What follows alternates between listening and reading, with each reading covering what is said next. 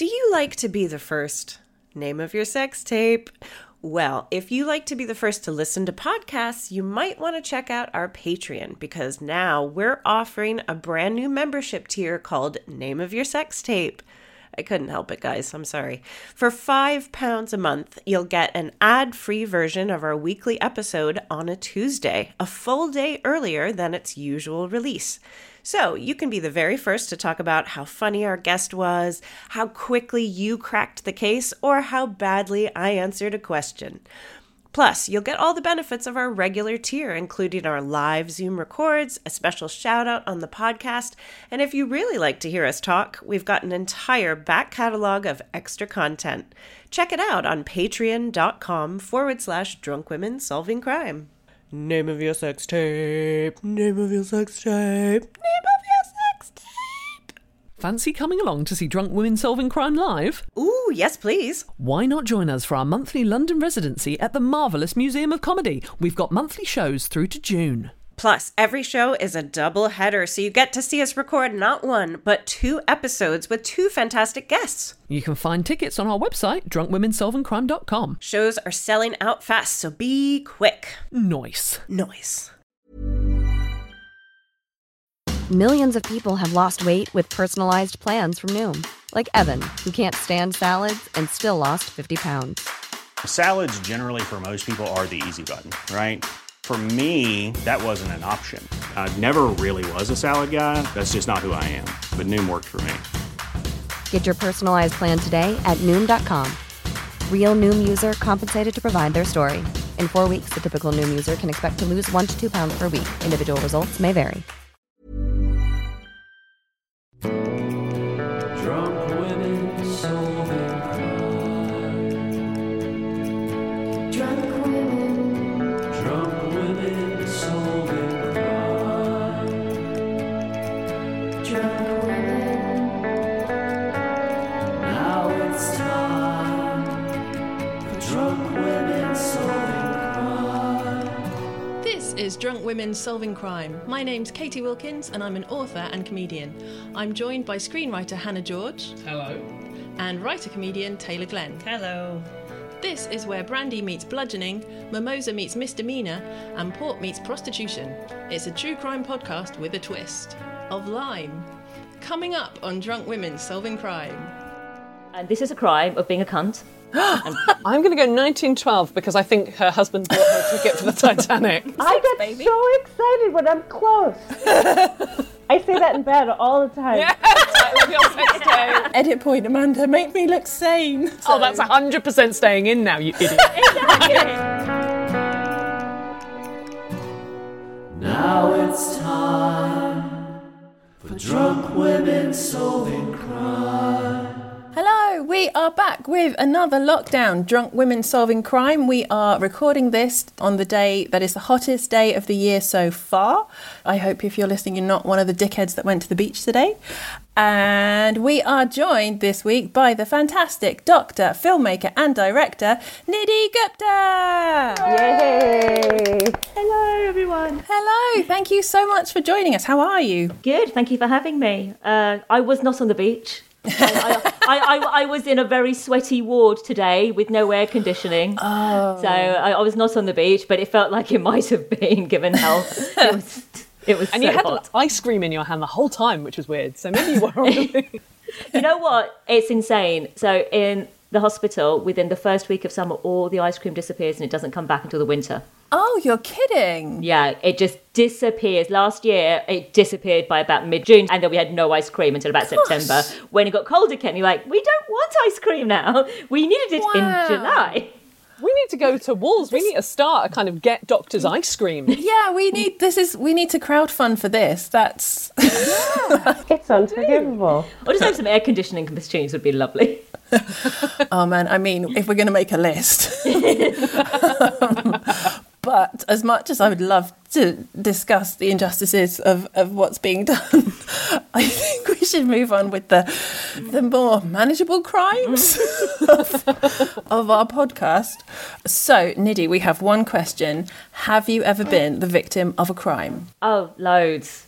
I live in London. I'm a Londoner born and bred, of course. But actually, the one that I thought of was it's a crime that's happened in lockdown. Ooh. Yeah, and it's a crime, and this is a crime of being a cunt. And, yeah, That is a crime. absolutely. But when I tell you the story, you're going to absolutely agree with me. Okay. So when lockdown came, one of my friends, who's a good person, persuaded me to go on an online dating app. I haven't done it for a couple of years, but she said, like, what have you got to lose? You've got nothing else to do in the evenings. It's a bit of fun. It's not going to lead anywhere. I'm like, You can't meet up, so there's no pressure. yeah, exactly. There's no dates or anything. So at this point, I've gone back to the COVID wards, basically, because before COVID, I worked only part-time as a doctor, main time I was a filmmaker. But when COVID hit, I just got redeployed, basically, and I said, whatever shifts you got and you need covering, because everyone was dropping like flies. Amazing. So I went back to the wards, and unsurprisingly, after 2 weeks on the COVID wards, I got sick. Surprise, surprise. So the first 2-3 days, like, I was in conversation. I'd kind of sent my number to a couple of people and WhatsApping and preparing to have the phone. I was like, look, I'm sick. I'm not able to do this. I'm sorry. Just contact me in a week or 2 weeks. You know. Dude. And then on the 4th day of my illness, I end up in hospital. Oh, wow. So I ended up sitting in hospital for a week in my local hospital. Oh, gosh. I managed to avoid intensive care, thankfully. But yeah, I was really sick. And after that first night, I was really that first day, I was really quite scared. Yeah. You know, I'd never been this sick before. Wow. And I'd just come off the wards a few days earlier, where I've been sending everyone to intensive care and just seeing that it was like, this is like right at the worst, almost at the worst bit of it. I was getting it. It was also interesting to be admitted to a ward I worked on a few years earlier. Wow. Which was just like, this is a bit weird. And it's the care of the elderly ward. The care of the elderly. I was like, okay, that's a bit weird. Then somebody I'd been WhatsApping, who I said, look, leave me alone. Yeah. Called me. Oh. Whilst I'm sick. Yeah. Oh, shit. I hadn't saved their number, and I go, look, who is this? Like, I'm literally in a hospital bed with oxygen, feeling like scared. And he goes, the first thing he says was, you didn't save my number. Oh my God. Right? Oh my God. Right? At which point I go, it gets worse. I'm sick with COVID. I'm currently sitting in a hospital bed. At his point, I hope you die. What? He said that. And I think this is an actual crime. That's a death threat. Yeah. So before I blocked his number and deleted the vague WhatsApp message. Remember, we haven't even talked to video call yet. This is So before I did that, I said, "You're a cunt." Yes, please. Blocked his number. And then just, deleting the messages. But every few days, I get from a private number, because he's using an IP address hider, to call me up and call me a cunt on the phone. Oh, my God.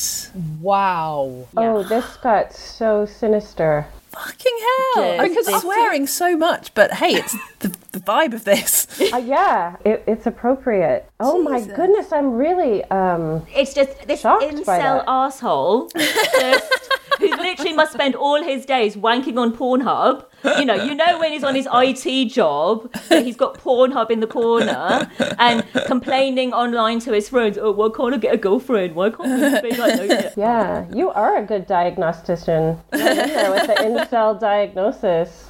I was just going to call him Summa Kunt Laude for some reason, just because we were talking about academic accolades in the US and how they're different. It's a really niche joke for our US listeners. But wow. That, because at first I was like, oh my God, the male ego. Like, when he realises, when it sinks in that you're in hospital, he's going to be so embarrassed. No, he doubled down on being a fucking cunt. He just, he hoped I died. What? Just, wow. Yeah. He really lucked out with you being so ill. I know. I mean, that's probably the best news he got. He's like, my job as a cunt abuser just got real easy. And he just rubbed his hands together. His little tiny hands. I mean, clearly I'm not the first person he's done this to. No. That is his immediate reaction. to somebody not saving his name in their phone when you haven't even had a conversation. This is not the first time that's happened. Well, and here's where the I don't suppose you reported it. You've just sort of tried to keep him at bay, right? Like you blocked him, but I blocked him, and I found an app that blocks private numbers, which is a problem when I'm on call and the hospital calls me because it comes up as unknown private number because it's from a switchboard. So then I have to do less work. Well, I have to unblock it. I unblock it for that when I'm on call, and then so that's how you know that he's still getting in touch, because when you're on call, and that's just what you need when you're on call, is a reminder that someone's harassing you. That's fantastic. That really helps our NHS. Yeah. Thank you, you prick. Wow. Yeah. Can't we trace this number? This is where I want to become a vigilante. I'm like, I'm on this. I don't know what I'm going to do to him yet, but I'm already in my car. I have several blunt instruments, and I'm going to do some shit. I would love to track him down. I genuinely... So I genuinely tried on my numbers, because I deleted his messages. Out of all the numbers I've blocked over the years, I don't know which one's his. Yeah. Oh, wow. So I went on my blocked number list, and it's like, I'm not ringing up all these random people. Are you the cunt, or are you the other cunt? Yeah, exactly. So it's like, I can't work out who it is. And of course I deleted the chat and everything. I was like, I don't want this on my phone. No. I don't want to read this stuff. I don't need that kind of rubbish in my life. No. But it's like, I just feel he's so pitiable. Like, he's just so pathetic a human being. Yeah. Because he's clearly got nothing, like literally nothing going on in his life. That, weeks later, he's harassing a sick person. Yeah. You can't even high-five your bros with that one. Like, I feel like even in the incel community, they'd be like, too far. Too far. Guess what? I called somebody who was really sick with COVID. I can't. Woo. Like, she called me one first. And the other thing, she caught it saving other people's lives. Yeah. I've just abused one of our heroes. Go me. She's a beautiful, highly trained professional. I didn't feel very heroic at that point when that happened. It was and just a point, if you've got a sick friend, WhatsApp them. Just WhatsApp them. Don't call them. Don't call them. Because they're on oxygen, trying to breathe. Yeah. Did you sound like Darth Vader when you called him a cunt? Because that's kind of where I was going. I was like, that's awesome. To be fair, I called it him on the WhatsApp. Cunt. Oh, right. I texted it because he told me, hope you die, and then he rang off. I see. Okay. Well, it's hard to continue a call after that. There's nowhere to go from there, really. So he was right to hang up. Jesus Christ. Yeah, so as I said, completely deserved. Wow. Yeah. I mean, fuck this guy. Oh, man. We always ask our guests on this podcast, if you had the perp now, they're in custody, they can't do anything, what would you say to them? Basically would be just laugh in their face. What is there to say? Just laugh in their face. That's such a great response. I love that. That is an awesome response, and we know where you were pointing. Even though the listeners can't. The listeners couldn't see the angle, but we did. Yes, that was very much the angle I was going on. That's the only response to a pathetic human being. Like that. Honestly, that is not a well-adjusted individual. The lower incel club. You don't want to end up in the lower incels. Where the other incels judge you as not having enough morals. Yeah.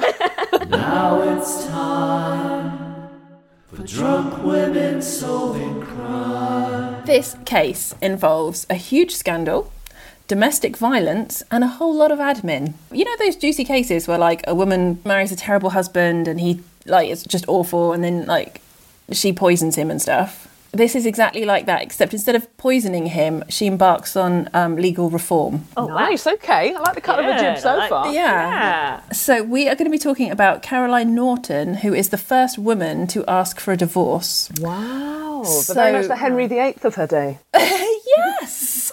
And I bet this wasn't in the fucking 17th century. No, it's gonna be so late. It's gonna be like when Switzerland gave women the right to vote, and it turns out it was the 1970s. It's gonna be like some ridiculous how upsetting. like that. Yeah. So that is my next question. What year do you think it is? Oh, it's going to be something depressing, isn't it? The first divorce from a lady's point of view. Well, it's not even like, I'm not going to tell you if she was successful yet. She's the first woman to ask for a divorce. Oh, wow. Up until this point, only men can decide if they get okay, divorced. so that's going to put it earlier. 1936. Okay. Higher, lower, you guys? I'm going to go 1912 because I think her husband bought her a ticket for the Titanic, and that's why she was so annoyed. That's her revenge. That's her revenge. If she was the first woman to ask, I'm going to be a little bit more optimistic and say 1837. Oh my God, Taylor Glenn, it is 1836. Wow! Shut up! Yeah, it's 1836, I get baby. so excited when I'm close. I say that in bed all the time. Yeah, with your sex tape. With my excited fists. I wish they could see him going, yay, yay, yay. He's finally done it. He's finally done it. He finally got me there. Don't jinx it, don't jinx it. Oh, wow, cool. Well, then I've already won. I'm not going to say anything else. Have fun, guys. You're done. You're done. Just go to sleep. Oh, no, no. Just go to sleep now. Yeah, have a snooze. Yeah. So I'll give you a little bit more information about Caroline Norton. She is born in Sheridan in London in 1808 to lovely, rich, important people. Lots of playwrights and soldiers, blah, blah, blah. Very grand. Her mum writes, her granddad's like a big deal writing shit. Like, he is really famous, but I'm not going to give him respect in this. So when she's 8 years old, her father dies, leaving I wasn't the family. laughing at that. Sorry, I was still laughing at that. I'm not going to give him respect. Anyway. Well, I'm still trying to work out where Sheridan is. Yeah. Where the hell's Sheridan? Oh my God, I'm so sorry, you guys. It turns out after only half a glass of wine, I can't read. She's born Caroline Sheridan in London. So that's her surname. Oh my God, what a dick. We're so used to not pulling Katie up on things when she just says odd things. So, no, thank you for being here. Oh, I was just like, where's Sheridan? Did it change into something like Chelsea or something? You know? Yeah. I was so ready to just be like, yeah, I know it. I have no problem looking like an idiot and saying things I don't know, because it just happens so often. It's like, no, it's fine. It's fine. It's fine. I don't have a problem with that. So when she's 8 years old, her father dies, leaving the family virtually penniless. So now she is from a grand but impoverished family. But on the plus side, they are so posh that she and her mum and her two sisters, they get to go and live at Hampton Court Palace for a bit. Wow, can I be that impoverished? I know, right? Can I join that impoverished family? Yeah, what a great deal. Wow, halfway house for the rich and famous. Yeah. Seriously. So Is this a Dickens? Are you just reading an unpublished Dickens story right now? That bit is very, actually, some of it, this is very Dickens. Prince Frederick, the Duke of York and Albany. You know that guy. I played He tennis with had that guy. 10,000 men. I think you'll find, Katie, it's called Freddie. He's just Freddie. Yeah, and also Freddie I don't play dude. tennis. No, that's him. That is what everyone calls him. And then, so he is an old friend of her grandfather's. So he arranges for them to live in what got called a grace and favour apartment. Oh. What kind of graces was the widow wife giving? Yeah, And favour. what kind of favour? Not No, graces, favours. Women have learned to not like the word favour. Yes. Although I don't have any information about that. I think that was like rich people doing each other favours, hoping for favours in return. I don't know. Also, Grace and Favour sounds like an artist, doesn't he? Sounds like... Yeah, So that's nice. They're safe for a bit, but obviously they're all women. They've got no right to earn an income. So she's going to have to get married pretty quickly because the Hampton Court Palace digs are limited. They're time limited. So she needs to get a ring on it. And specifically, she has to marry someone rich and pretty quick. So all the sisters do. Now, these sisters are smoking hot babes. And they are so accomplished that society at the time dubbed them the Three Graces. Oh, that would have been confusing, wouldn't it, if that had actually been their names? Please tell me one of them was called Grace. Yeah, and then they were all like, no, what, me? Oh, no. Yeah. So, they should have had their pick of the 19th century D. But... Wait, please don't tell me the kids were being made to give the favours as a Grace favour, please. I think it's all... I don't know. I just always feel with this level of society people, it feels like everything is sort of for show and posturing, isn't it? So it's like, They're like, oh, I did this great favour. Oh, you're so great. I don't know. 19th century D. That's going to keep me giggling the whole episode. Now, to be fair, the other sisters did marry well. One of them married a duke, but Caroline is encouraged to marry the MP for Guildford. Oh, God. Well, that was their first mistake, wasn't it? Come on. Hover. I know, right? Not a sexy sentence. And his name is George Norton. So her mum is mega keen for the match. She's all like, we need the money, babe. Caroline marries him in 1927 against her own wishes, but fearing for the well-being of her family. How old is she at this point? So she's born in 1808 and this is 1927. So she's 12. So she's only 19 at this point. Yeah. So question, is George a catch? Well, he's the MP of Guildford. And MPs at this point, didn't they have like lots of money? Like you had to be like a landed gentry basically to become an MP at this point. I think so. I think it was. I mean, I could just be thinking of Poldark right now. I could just. That's probably a helpful picture, actually. Yeah. But you know, they had to have money connections. They had to be. I mean, yeah, because a lot of MPs today, Jacob Rees-Mogg, are not at all connected, and you know they're from the common man. Yeah, I can imagine that within those circles, probably he had money. So this dude is basically the absolute worst. He's unsuccessful in his chosen career as a barrister. He is not great with money. He's a jealous and possessive husband. He's given to violent fits of drunkenness, according to one source. And the union quickly proved unhappy due to his mental and physical abuse of Caroline. Every source that I looked at mentioned the domestic violence. One said Caroline was the victim of regular and vicious beatings. And another source said that sometimes the servants had to intervene to protect her. Wow, that's brutal. Yeah. I was thinking what a risk they'd be taking to intervene, because obviously they would defer to him as the man of the house, so it must have been pretty bad. Yeah, exactly. Because I bet you turn quite a blind eye when you're a servant in the 19th century. Actually, that's such a good point. Yeah. That must have been... I mean, these people would have been sleeping on the floor, not getting paid much, treated like rubbish. Yeah. So, yeah, to actually... intervene. Yeah, that's even more damning, isn't it? That's terrifying. Okay, so question, what was domestic violence called before it was called domestic violence? What a good question. It's kind of a trick question, guys. It didn't exist. Absolutely nothing, that's right. They didn't have a name for it. I was about to suggest happy families. Yeah, men exercising their God-given Difficult women, probably. Yeah. Unsatisfactory whiffery. Yeah, this is it. When is a not crime performing not a her crime? wifely duties. Well, exactly, that keeping their wives in check, it was probably called. If a crime is not legally recognised as a crime, then, you know, great loophole. Great loophole, all of history. Do we know when that term was coined? That's a Katie question, so I'm just putting it out into the ether. Look at me getting my comeuppance. We'll look into that. Yeah, we can. Well, actually, we might slightly get there towards the end of this case. I don't think we quite do, though. Caroline has no legal recourse. Women at the time were expected to just suck it up. She could have written to the 19th century, "Dear Deirdre, help, my husband is beating me shitloads," but Deirdre would have written back, "Try being more subservient." There's no Deirdre, it would have been Bob. It would have been Dear Yes, Bob. it would have been Priest Bob. And he would have been Exactly. I'm sorry, there is no female, you know, it's Dear Bob. Yeah. So Caroline tries to suck it up. They have 3 sons together. Now, as discussed a little bit earlier, Caroline is very clever and she's ever so lovely and vivacious. So during the early years of her marriage, she used her beauty, wit and political connections to establish herself as a major society hostess. So question, does 19th century high society like beauty and wit in its chicks? Not wit. Yeah. Not because, you know, women are to be seen and not heard, Yeah. I'd imagine, at this time. Yeah. Although if she was a good hostess, I suppose that's sort of...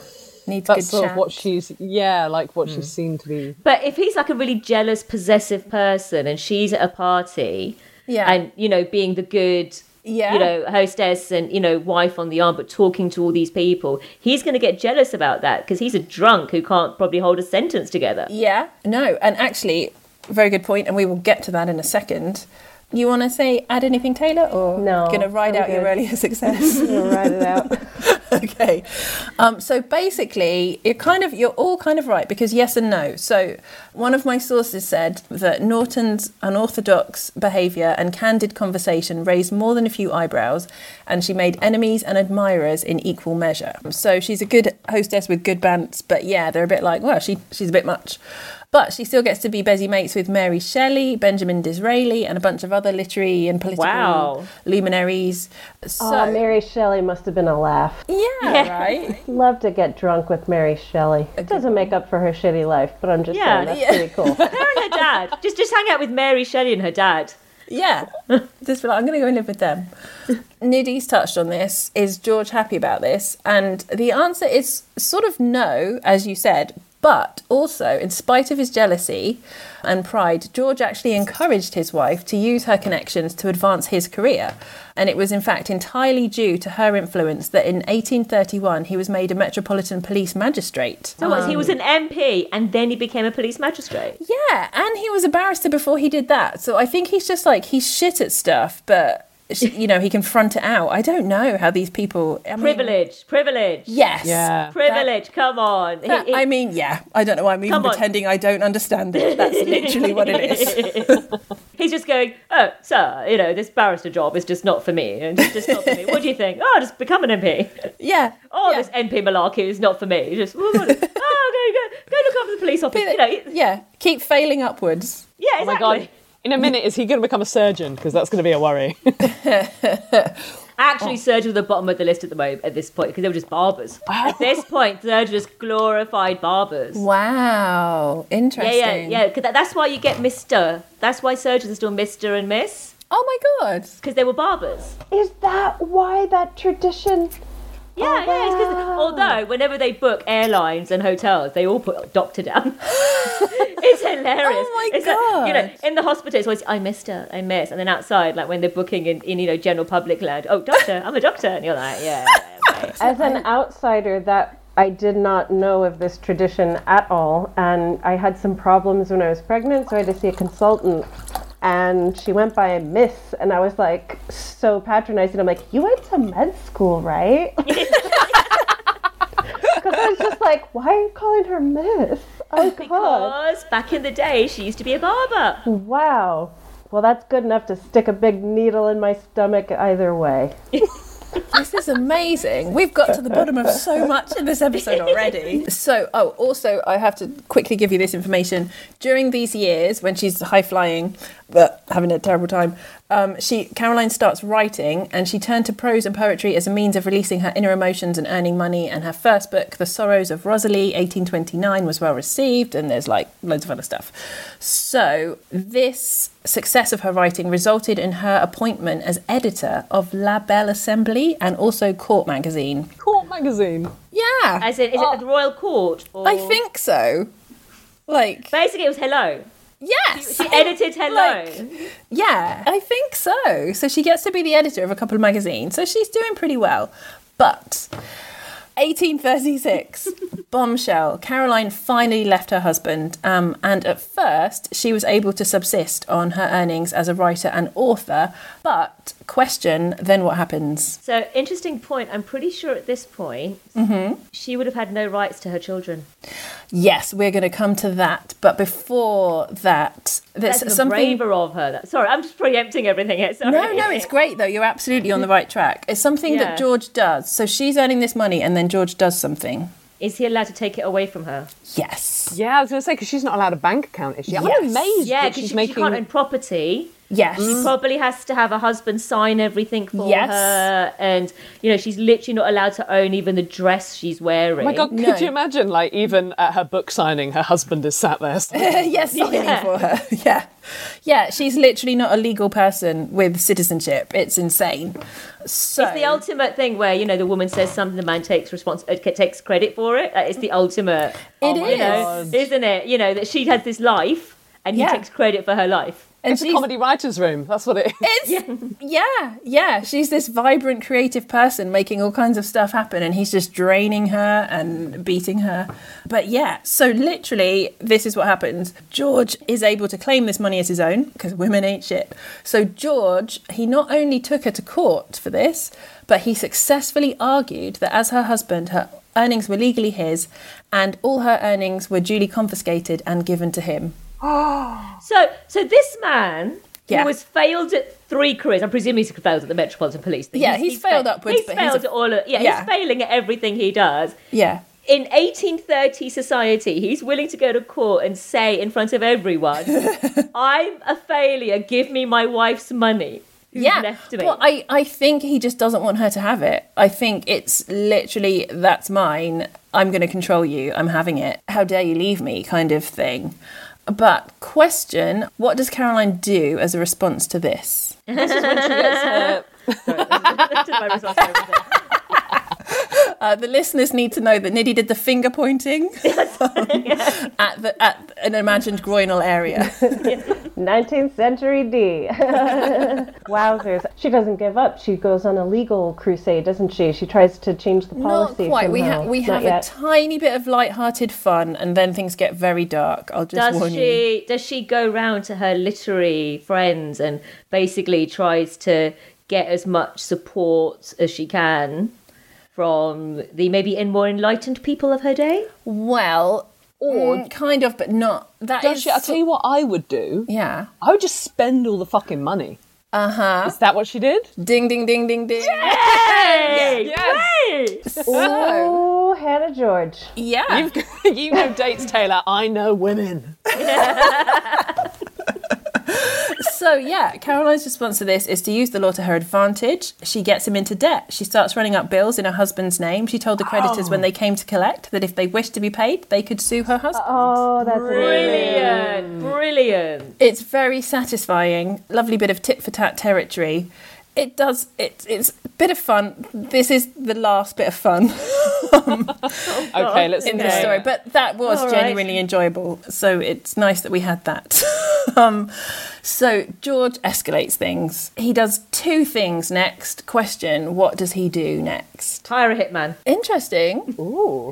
He gets the 1830s version of a hitman. I like it. I'm going to let the others guess before I tell you What if would you're that be correct. called? Like a bump chap. That's also a name for a doctor that deals with babies as well. A whack lad. Bang bloke. I'm just going to keep going. I mean, I'm guessing that maybe he kind of forces her to live under his roof again or something, where he can keep an eye on her. I imagine they're maybe separated at this point, but I think he does something that's quite forceful and horrible and something she can't argue with. Gavel geezer. I just had one more. Okay. I'm sorry. Is it something to do with the kids? Is this where that is one of the uses two the things children he does. as leverage? Yeah, so, I mean, basically, he creates drama, this little motherfucker. First of all, he abducts her sons, the three sons, and he hides them with relatives in Scotland, and he refuses to tell Caroline anything of their whereabouts. And then second, he accuses Caroline of having an affair with her close friend, Lord Melbourne, the then Whig Prime Minister. So he was actual Prime Minister? Yes. So drama, this is like Monica Lewinsky. So he basically just, he's like, go big or go home. Yeah. He just, like, you know, not the chimney sweep, not the milkman, not the next door neighbour. No, you're having an affair with the Prime Minister. Yeah. Wow. Yeah. Drunk women solving crime. Jewelry isn't a gift you give just once. It's a way to remind your loved one of a beautiful moment every time they see it. Blue Nile can help you find the gift that says how you feel and says it beautifully, with expert guidance and a wide assortment of jewelry of the highest quality at the best price. Go to BlueNile.com and experience the convenience of shopping Blue Nile, the original online jeweler since 1999. That's BlueNile.com to find the perfect jewelry gift for any occasion. BlueNile.com. Quality sleep is essential. That's why the Sleep Number Smart Bed is designed for your ever-evolving sleep needs. Need a bed that's firmer or softer on either side? Helps you sleep at a comfortable temperature? Sleep Number Smart Beds let you individualize your comfort, so you sleep better together. J.D. Power ranks Sleep Number number 1 in customer satisfaction with mattresses purchased in-store. And now, save 50% on the Sleep Number Limited Edition Smart Bed for a limited time. For J.D. Power 2023 award information, visit jdpower.com/awards. Only at a Sleep Number store or sleepnumber.com. And George... Does he achieve eternal life and he ends up on a WhatsApp group? Like, this feels like the same guy we started with. Honestly, it's so funny how we get like a vibe, and that's what happens in the whole. It's just all this about is birth of an incel, a douchebag ruining people's lives because they're so pathetic. But yeah, so George demanded £10,000 from Melbourne, the Lord Melbourne, the Whig Prime Minister. So, question: did Melbourne pay the £10,000? So at this point, he's accusing Lord Melbourne, and he's asking him for money to keep quiet. Oh, so this is extortion. Okay, Yeah. gotcha. Yeah, it starts as extortion. Does Lord Melbourne hire a hitman to get It would probably be more fun if he did, because that would end Caroline's problems. But no. Any other guesses? Bash Boy. Are you coming up with names for hitmen again? I think he pays up. Okay. Wow.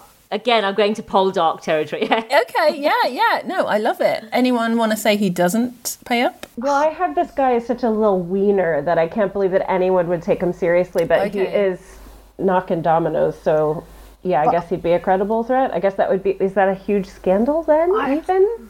I think maybe he doesn't pay up because I'm not sure that he has.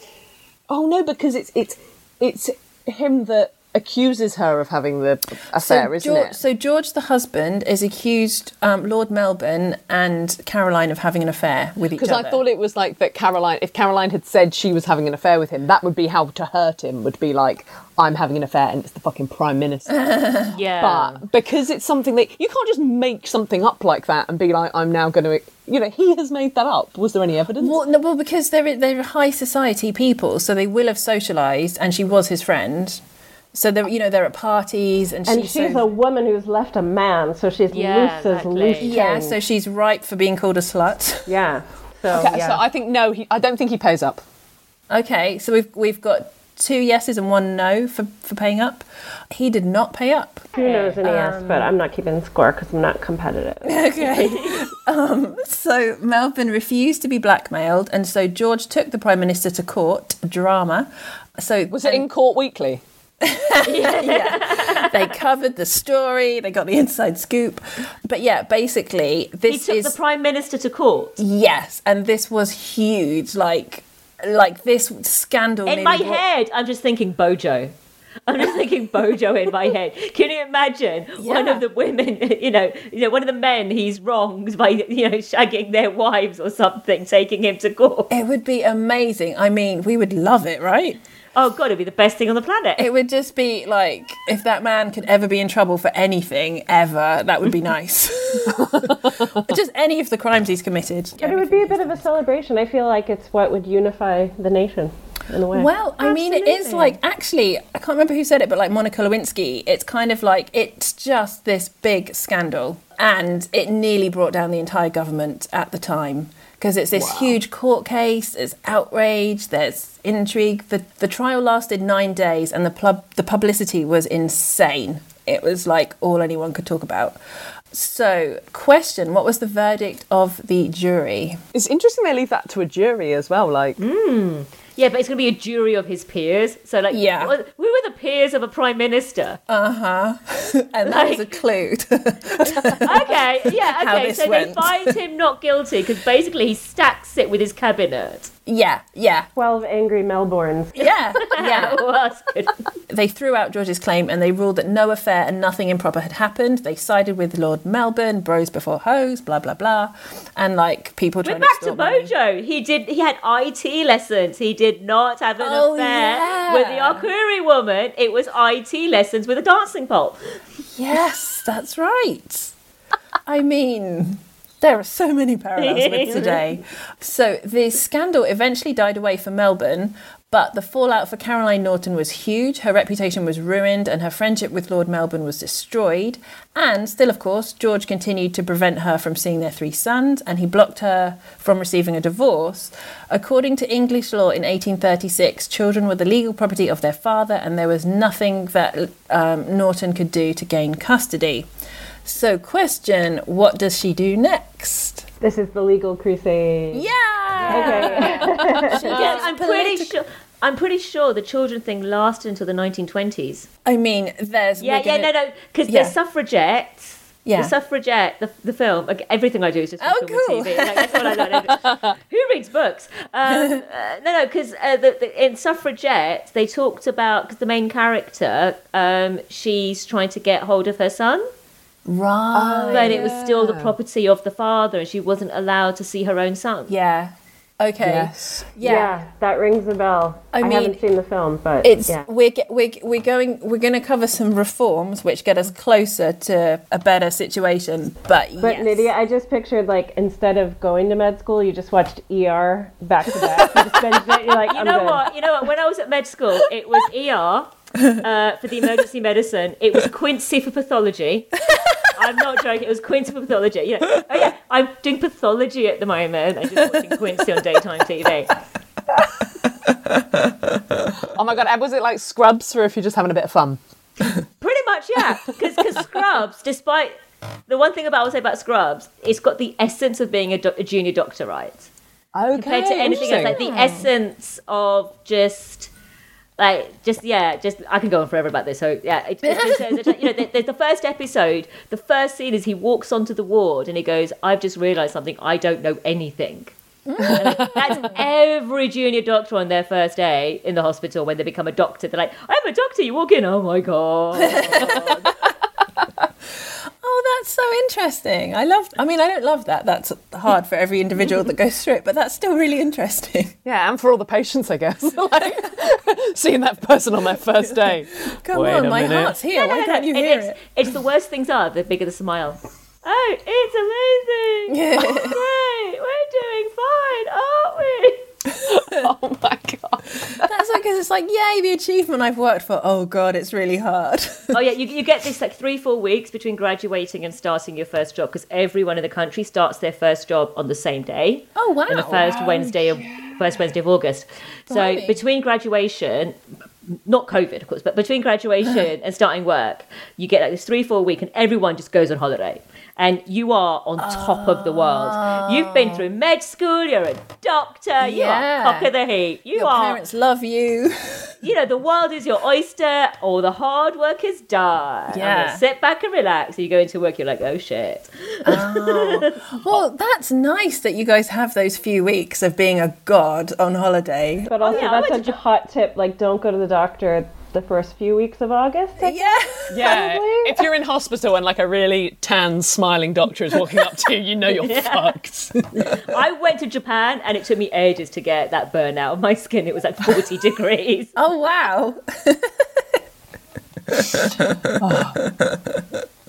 Man, I love this, but I'm going to have to get back to the case.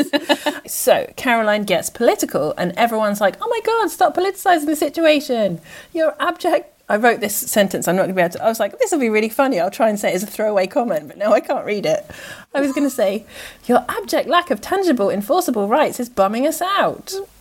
I think what they meant to say is, now is not the time to politicise. Yes. When everything has calmed down and you've forgotten about it. Yes. Then we'll have an inquiry that will last 5 years. Yeah. And then we'll ignore everything. And then we'll do another inquiry. Yeah. Exactly. But we won't do anything about the inquiry, but we'll just keep having them. Exactly. But now is not the time. Yeah. I think you're being disrespectful.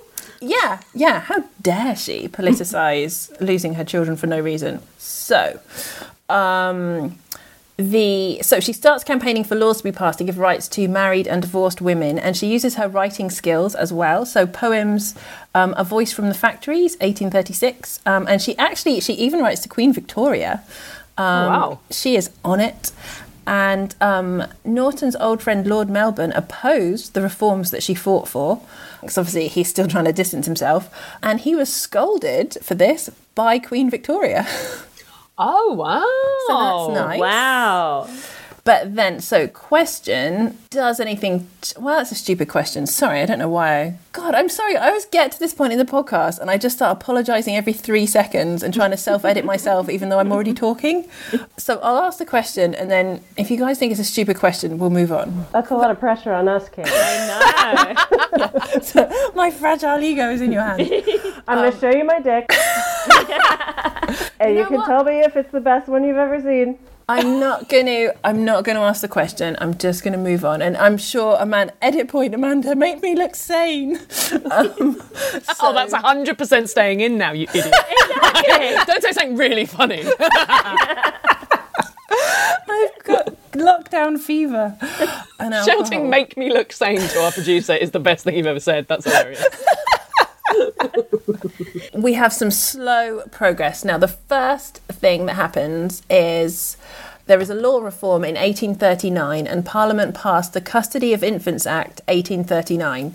And that meant that legally separated or divorced wives, caveat, provided that they had not been found guilty of any criminal conversation, I don't know what that would even involve, were granted the right to custody of their children up to the age of 7 and periodic access thereafter. And this act applied in England, Wales and Ireland. So, question, what does George do? I suppose it depends how old the kids are. Do we know how old the kids are at this One moment? of them is under 7. Okay. Oh, it's still Does little. he send the over 7s off to work because they've got to earn their keep, sweeping those chimneys? No. I've slightly buried the lead. This act applied in England, Wales and Ireland only. Oh, Scotland. They hid them in Scotland, didn't he? He's hidden them in Scotland, so he just keeps them in Scotland. So this has absolutely no effect on the legal ramifications for her family.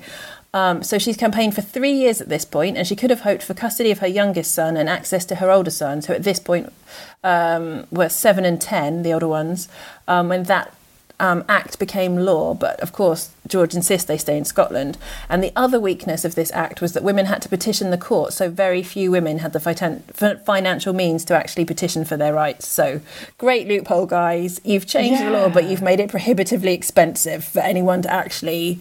it's like nothing has changed at all, really. So she's back to That's not very English at all. I know. What you mean? They made a law that makes no difference? That's like the complete opposite. It doesn't get enforced. No one what does it remind us of? I just can't think. So she's back to the campaign drawing board, and she's going to need a bigger law. So. By the way, this is fun, guys, right? Law. You're glad I'm not doing a poison case, right? I like it though. I love this woman in the way that she's tactical about what she does. She doesn't try and bump him off. She's like, okay, I'm going to do the debt thing, then I'm going to, do this and earn her own money as well. And also I hate it. I hate these things where a law like that, at what point is it a good idea to keep kids from their mum as well? I always think that's literally just to hurt someone, isn't it? I mean, it's torture for the child. But right now, women aren't people, are they? No, they're not. Women have no rights whatsoever. They can't do anything at this point. No. But really, their role in society is seen as being, mothers, essentially, isn't it? That's one of their biggest jobs. Children are still slightly dehumanized at this point, too. There's childhood and adulthood. There's no sentimentality around sort of the growing up period. It's sort of like getting old enough to either be noble or be in the workforce and their property, so the fact that it was 7 that they were like, I guess he's a man now. But I mean, the notion of motherhood basically ends at birth. The moment the mother's given birth, that you've done your job now. Okay. Because it's this idea that after birth, before this even nonsensical law came in, that you don't need anyone. It's not like the fathers are actually going to be looking after the kids. They're going to be palming it off to nanny. Yeah, absolutely. Or worse, because I'm afraid, you guys, this case is going to take a slightly dark turn now. So her youngest son, William, dies in 1842. Oh, no. It's awful. And what happens is William was out riding alone. He falls off his horse and is injured. And the wounds were actually quite minor, but they were not properly attended and blood poisoning set in. Caroline blames George for the child's death and accuses him of neglect. But George realised that the child was near death and he sent for Caroline, but unfortunately William died before she arrived in Scotland. So again, just absolutely heartbreaking, awful story. But after William's death, George allowed Caroline to visit the 2 older sons, but he retained full custody and her visits were supervised. And it was at this point that Caroline became even more passionately involved in the passing of laws promoting social justice. She does a few more poems as well. Child of the Islands, 1845. And then when Parliament debated the subject of divorce reform in 1855, Norton submitted to the members a detailed account of her own marriage and described the difficulties faced by women as a result of the existing laws. And I have an extract of it here, which I can read. But also, I just realised I've been talking for ages. Does anyone want to comment on the tragedy that I've skirted quickly past? No, I was just thinking divorce should be called Norton. My contribution. I mean, this woman absolutely just spent her entire life just being crapped on, didn't she? But she never let her get it down, and she just kind of kept on going. Yeah, just kept trying to do the right thing, make a difference. Because she's one of the lucky ones. That's the sad thing. Well, this is the kind of standing and privilege you have to fight this. Yeah, you know, that's true. If she'd been any commoner. Like, she got to live in Hampton Court Palace and she's still having the shit beaten out of her. So what's happening to everyone else? So an extract from her testimony when they were the Parliament debating part of the law. So she took the stand and said, an English wife may not leave her husband's house. Not only can he sue her for restitution of conjugal rights, but he has a right to enter the house of any friend or relation with whom she may take refuge and carry her away by force. Those dear children, the loss of whose pattering steps and sweet occasional voices made the silence of my new home intolerable as the anguish of death. What I suffered respecting those children, God knows, under the evil law which suffered any man for vengeance or for interest to take baby children from the mother. So again, pretty fucking harrowing and brutal. You can hear her poetry though, can't you? Like, that's why it got to you. Because a lot of these testimony things, you're like, okay, like, wrap it up. Yeah. But that was poetic.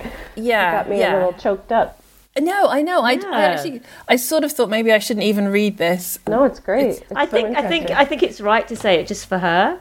Yeah. For what she went through, that, you know, because, you know, how many times have we heard about somebody who done this, you know, in terms of, you know, she didn't change the law entirely, but, you know, if it wasn't for her, it wouldn't have then continued. You know, other people took up her work. Yeah. If she hadn't done what she had done, God knows where we'd be today, you know, how much longer it would have taken. And... Exactly. No, that's a really good point. Thank you.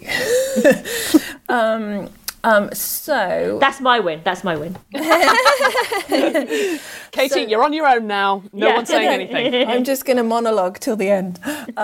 So basically, now we have a few more slightly better laws getting passed. The next one is the Matrimonial Causes Act, 1857, and the Married Women's Property Act, 1870.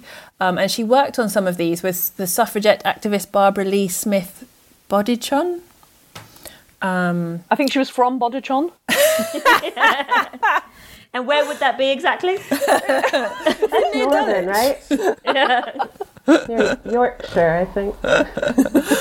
So the Matrimonial Causes Act reformed the law on divorce, amongst others making divorce more affordable, and established a model of a marriage based on contract. The Married Women's Property Act of 1870 allowed married women to inherit property and take court action on their own behalf, and the Act granted married women in the UK for the first time a separate legal identity from their husband. Wow. So hooray, 'cause that's huge. Wow, the You're Almost Human Act. I know. You nearly exist. You nearly exist. Isn't it great? You can't vote, but yay for you. Tell you what, if you marry a man, you're kind of a person. Yeah. You're welcome. Yeah. You're welcome. Before that, you're nothing. Marry them, maybe something.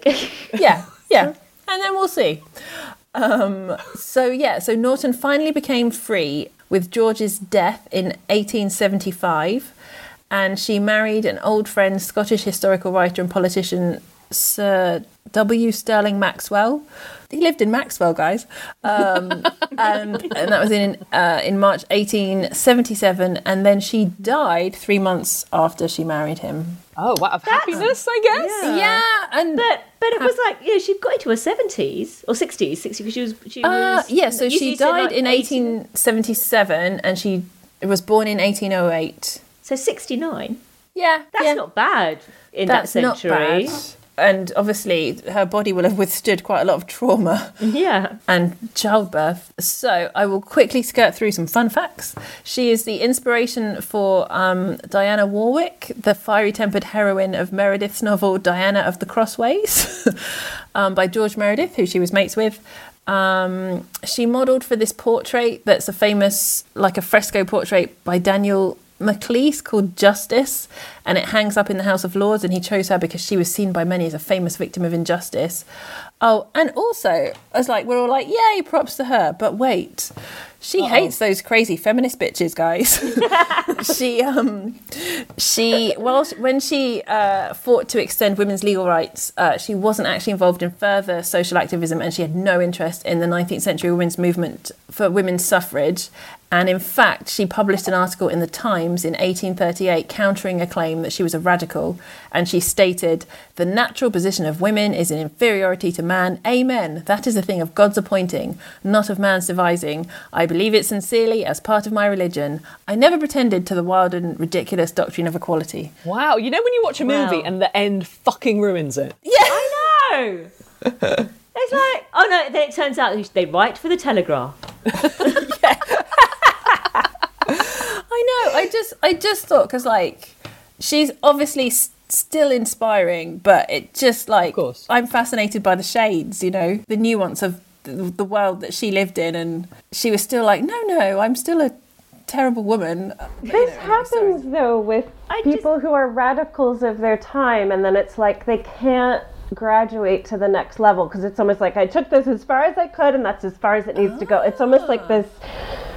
Do you know what I mean? Because her law, the changes depended on the status that she got to. It was like marital status. Yeah. And that's what she knew. So maybe it was just like, I don't know, a step too far. It's like when like old feminists let us down. I don't have to list all of them, but we know who I'm talking about. I don't think it takes away from her achievements, though, does it? And she's a product of her time. And also, it's that thing of like, she didn't want to be seen as a radical because she wanted to be taken seriously, probably. It's like how in the 90s, no one wanted to say the word feminist. I'm pretty sure no one will say that today either. In terms of, what do you mean? What is your definition, and how can I counteract that? Let us raise a glass to Caroline Norton. I mean, I would have raised it higher 5 minutes ago, but cheers. Drunk women solving crime. So I have a listener crime here that somebody has written in with, and it says, "Hi, drunk women. If you're stuck for a listener crime, I have one. I'm a university student about to start my 3rd year at university. At the start of last summer, I moved out of university accommodation and into a student house with some friends. I was staying at my parents' for the summer because free food, and was not staying in my student house. While I was back with my parents, someone broke into my student house and stole all the cans of Coke from the fridge. This was all they took. They completely ignored the TV in the same room. This all happened with my housemate asleep on the sofa in the same room. Who broke into my house, and why did they only steal cans of Coke? Xander." Xander, I'm rewatching Buffy at the moment, so I'm just like watching Xander every day on Buffy. Yeah, it's that guy that's emailed. Yeah.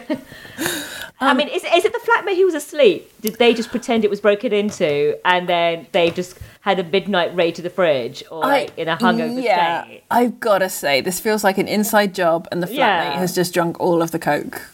But also, if Xander's at home with his parents, like, why is it his Coke that's in the fridge? Yeah, why did he leave all his Coke? And how much Coca-Cola is there? Yeah.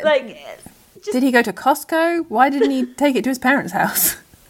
Yeah, but it's just also, just how much Coca-Cola did you have? Yeah, that you can notice how many cans are missing before you're like, hey, I had some Coke in that fridge. I think there's always one disgruntled person that wasn't invited into the house share. Ooh, interesting. Was it Buffy? Yeah, who's not a criminal at heart, so they weren't going to do anything radical, but I'm going to take away your sweet refreshment.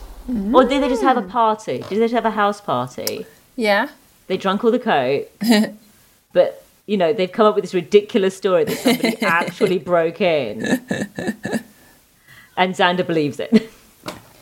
I just think for a start, if you're moving back home for your free food over summer, which when you're at uni, summer is like 2 months, right? I mean, it's not like your 6 weeks of summer holiday as a kid. It's even maybe 3 months. And I kind of think,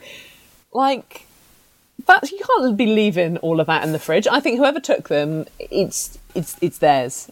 Wait, is Coca-Cola a euphemism? Oh. Oh, did they steal all the Coke? Well, that's way less lighthearted than this email made it sound. I'm just thinking, it's such a random thing and it makes no sense. Is it a euphemism? And that's why it's taken so seriously, maybe. It's good. I think it's a nice little light-hearted crime. Thank you, Xander, but your flatmate drank your Coke. Stroke snorted your stash. I think we solved that. Yeah. Solved. Yay! Absolutely.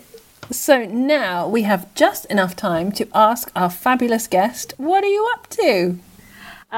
Well, because I don't have enough stuff to do at all. Like, I'm clearly sitting around bored. So because of the COVID and everything that happened, I'm making a documentary called Start, Stop, Repeat. And the intention is a thought-provoking documentary. We get scholars, experts, activists and politicians to analyse the history of previous pandemics. To find a positive future through COVID-19. Ooh. Wow. So, and there is a positive future. There's so much fascinating stuff from previous pandemics. So an example is in the Spanish flu pandemic of 100 years ago. Yeah. It basically, it was the catalyst that helped Gandhi solidify his plan to get rid of the British. Wow. It led to uprisings in Korea against the Japanese oppressors in the Japanese Empire. Wow. A lot of things really interestingly happened, and we have forgotten about all of them, because it was overshadowed by the First World War.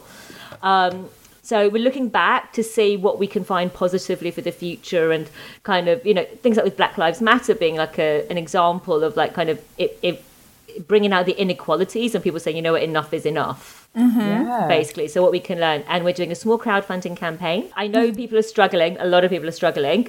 So what we're asking is if anyone can donate the price of a cup of coffee, basically. Okay.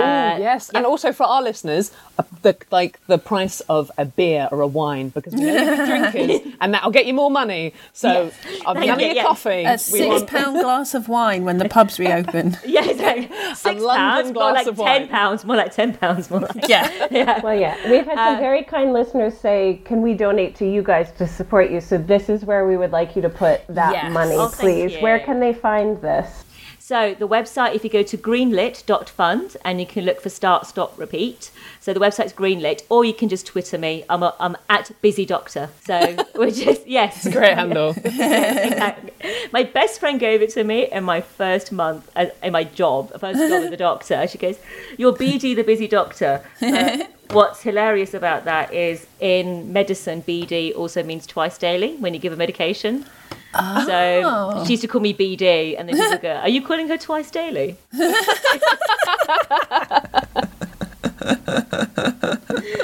Could be a sexy nickname in context. I don't know. I can't believe I've just said that. So I'm just getting all this stuff now on Twitter, aren't I? No, that sounds really fascinating. I had no idea that there were links to world events like that. I feel like I learned nothing about the Spanish flu until the past 4 months. None of us did. And it's just, so, I mean, I'm reading insane numbers of books at the moment about pandemics. It's so much fun reading. Yeah. My shelves are just piled high with books. But it's just, we don't learn about it. I mean, I studied infectious diseases and I've worked around the world kind of doing infectious and tropical diseases. I never learned about the Spanish pandemic. Wow. And I studied infectious diseases. So it's that's just really weird that we've just forgotten. And, things like it was, the Spanish flu. It's a bioweapon from the Austro-German Empire. Have you heard that before? It's debates about face masks. Oh, wow. Literally debates about face masks. Jesus Christ. Health authorities not telling the true number of deaths because they didn't want to worry the public. Oh, well, see, I heard, tell me if I'm wrong about this, that it's called the Spanish flu because it came at a time when everybody was still doing loads of propaganda because of wars. And the Spanish were the only people with no horse in the race. So they were just accurately reporting what was happening with the death tolls while everyone else was lying. And that's why it's called the Spanish flu. Like, it came from Spain, but it didn't. It was everywhere. No, that's exactly right. They only cut it a free press, so it was called the Spanish flu. Nobody knows where it originally came from, but it got spread by troop movements in World War I. And it's thought it could be in the US or maybe Europe, but it wasn't in Spain. and just women as well, of course. So Louisa Garrett Anderson, who was a surgeon, not allowed to look after men. Right? Wow. Not allowed, was gay, basically. Her partner was a physician. Wow. Right? They had an East London clinic, which they had to beg to start during the First World War. Wow. And then when the Spanish flu hit, they wanted to close down because they were so exhausted. And then the government said, no, you need to stay open because of the Spanish flu. Wow. It's like initially, it's like, you can't work. Oh, wow. And then it's, we need you. Her mum was the first ever female doctor in this country. Oh my God. This is amazing. We got to get that crowd fund up. I need to see this. Say the name one more time again. So the film's called Start, Stop, Repeat, and the website is greenlit.fund. And is there a deadline? When does everyone need to give you money by? So middle of July. So listeners, if you're thinking, yeah, I'll do that, that sounds great. Do it now. Do it now. Yes, please. Yes. Thank you so much, Nidhi Gupta. Thank you. Drunk Women Solving Crime is produced by Amanda Redman. Music by The Lion and the Wolf. If you would like to, you can follow us on Drunk Women Pod on Twitter, on Facebook and Insta. We are Drunk Women Solving Crime. And please review us on Apple Podcast. And also, if you have a crime that you would like us to solve, write it on a review on Apple Podcast as well. Thank you to ACAS and thank you for listening. Bye! Planning for your next trip? Elevate your travel style with Quince. Quince has all the jet-setting essentials you'll want for your next getaway, like European linen, premium luggage options, buttery soft Italian leather bags, and so much more. And is all priced at 50 to 80% less than similar brands. Plus, Quince only works with factories that use safe and ethical manufacturing practices. Pack your bags with high-quality essentials you'll be wearing for vacations to come with Quince. Go to quince.com/pack for free shipping and 365-day returns.